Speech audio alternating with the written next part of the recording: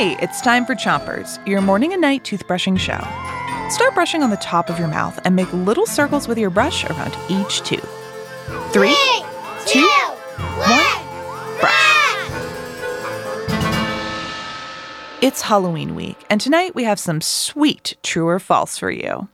I'll say something, and you have to figure out if it's true or false. Here's your first tasty treat. Candy corn is a vegetable. So is that true or false? Candy corn is a vegetable. Thumbs up for true, thumbs down for false. Ready for the answer? First, switch your brushing to the other side of the top of your mouth and give your tongue a brush too. The answer is false. Candy corn isn't a vegetable. It's candy.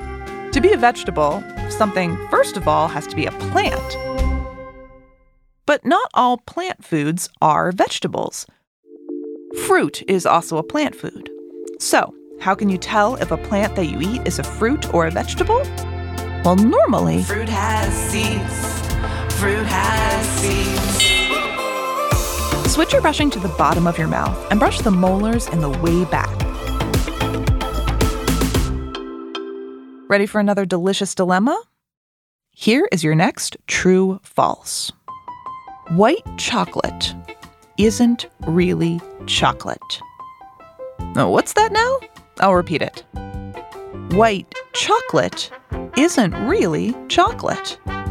So what do you think? If that's true, thumbs up. If that's false, thumbs down.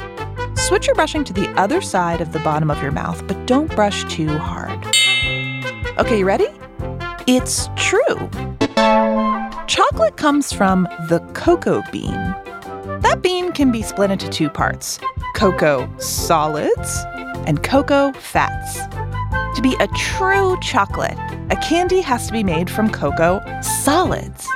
But white chocolate is actually made from cocoa fats, so it's not really chocolate, but it is tasty. Ah, the sweet taste of another successful toothbrushing. 3, 2, 1, spit! Chompers is a production of Gimlet Media.